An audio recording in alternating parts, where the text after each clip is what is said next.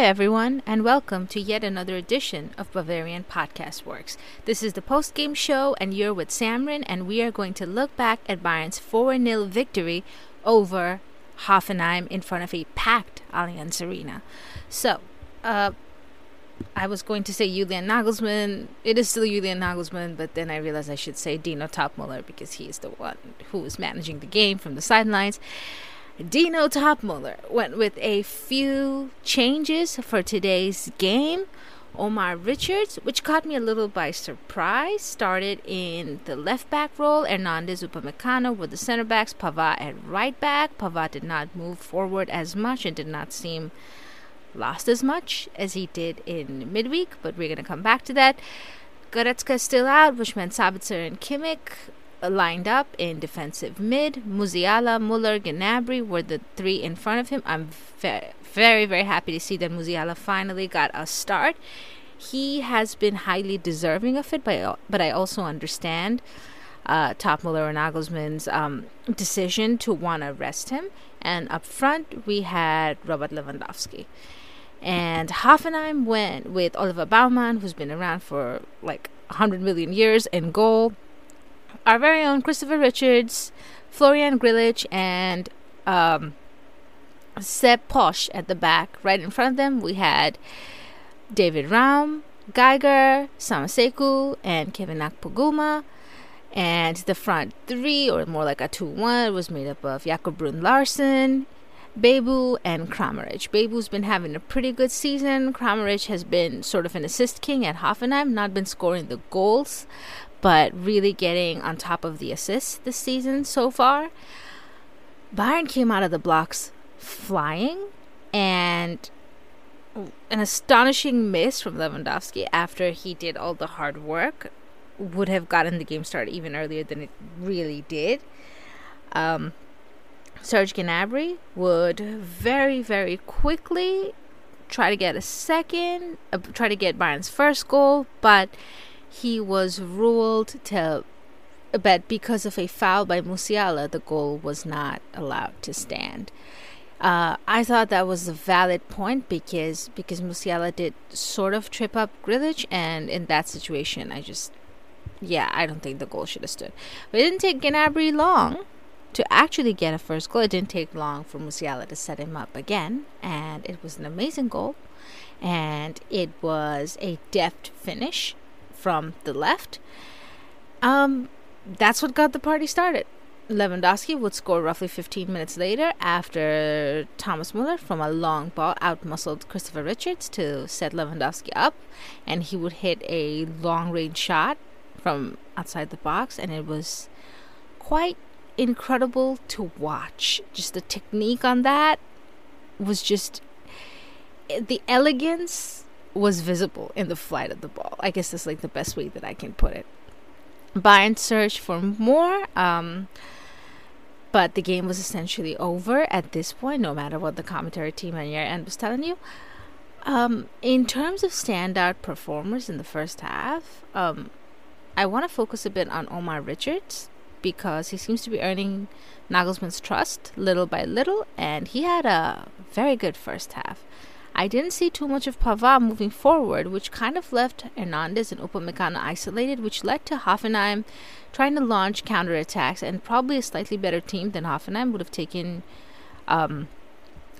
taken advantage of those counterattacks, but it didn't happen, and in fact Bayern's second goal resulted from a counterattack, more or less. So yeah, that was the first half, and then in the second half we saw a change right at the beginning with Niklas Zule coming in for Lucas Hernandez. I'm not sure why that happened, but it was a more even game. In the first half, Hoffenheim had also made a change, bringing on Jorginho Rutter, and Rutter has been, every time that I've watched Rutter this season, he has been impressive. He's an explosive player, and he gave Bayern a bit of trouble, but the game was really settled by then, and more substitutions ended up coming through. Choupo-Moting, who I feel like we haven't seen in a while, came in for Muller. Tolisso came in for Marcel Sabitzer. Kingsley Coman came on for Jamal Musiala. Leroy Sané for Serge Gnabry. They didn't happen, of course, at one go. They were sort of a series. I believe Sane or Coman were the last ones to come in.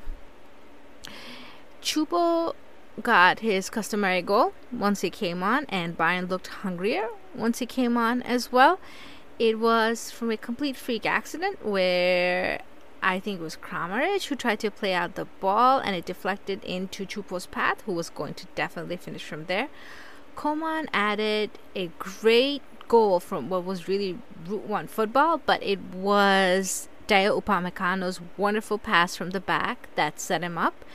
And he beat out Oliver Baumann to score the last goal on the day. Bayern could have had a fifth. Robert Lewandowski had all the world to assist him. All the entire world. Oh my goodness. And he chose to go for it himself, and he skied it, and it just wasn't to be. I really do wish Lewandowski had passed at that point. Boy, he gets enough goals as it is, but there was Tolisso waiting by him. I think Choupo was also over there, and he really should have passed. Either way, the game ended 4-0. The best performances for me, I would have to talk about Jamal Musiala.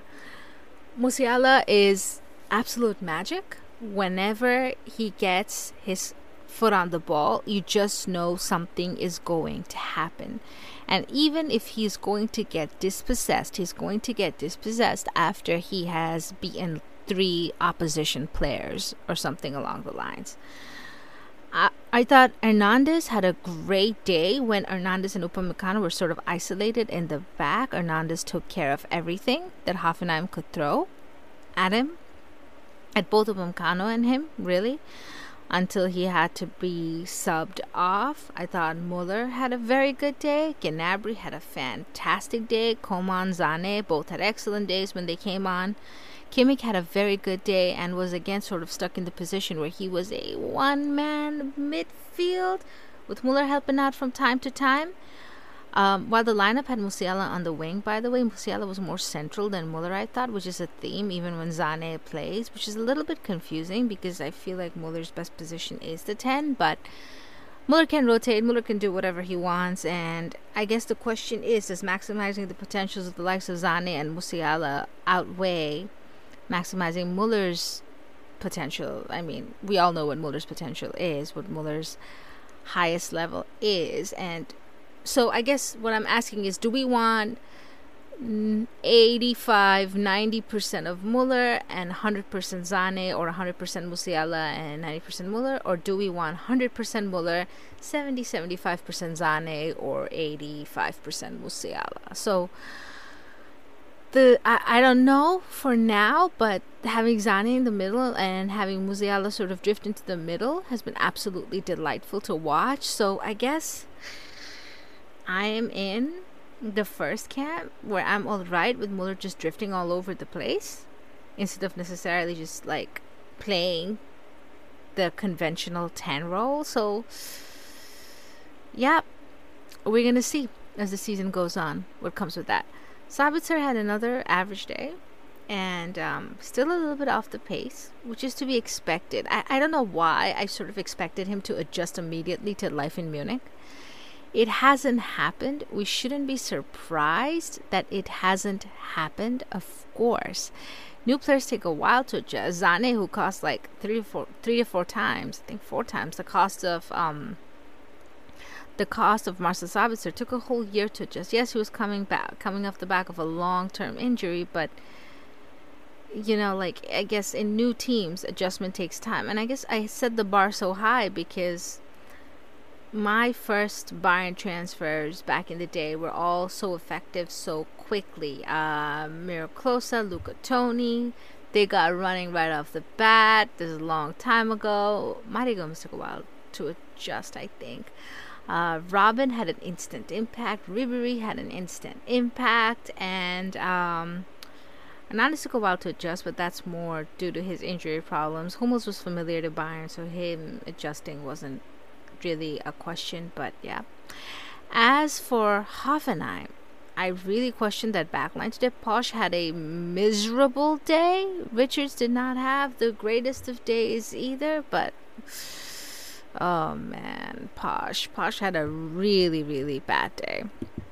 As for the rest of the team, I don't know if the way that Sebastian Hoeneß lined up the team was right. I think he should have gone with he should have gone with either 4 or 5 at the back. The balance didn't look right to me, and he didn't really set up the team in a way that Bebu or Kramaric could exploit Bayern, or at least have the chance to exploit Bayern. So yeah, I think Hoeneß has to take a look at himself for the setup of this team, and whether leaving Posh or Richards isolated at any point in the back was a good idea. That about covers the entire game. We now can look forward to a cup tie, a potential banana skin against Borussia Mönchengladbach. I'm recording this before Gladbach's game against Hertha Berlin. They play later today. They're picking up their form, but we will have a preview of our very own about the game against Borussia Mönchengladbach. That sums up an awesome win for Bayern against Hoffenheim, 4-0. And aside from the win, there were so many other positives, such as getting to see Omar Richards play, and that is really, really important because Alphonso Davies can't be carrying the load at left back the entire season, especially depending on what happens with the Hernandez situation. That's one that we'll keep an eye on for you. So that's it from me. Be sure to stay tuned to Bavarian Podcast Works for all of your up-to-date coverage on Bayern Munich and Germany. Follow us on Twitter at Bavarian FB Works, at Jefferson Fenner, at The Barrel Blog, at Tommy Adams 71, at BFWN, and more. Take care and have a wonderful rest of your day.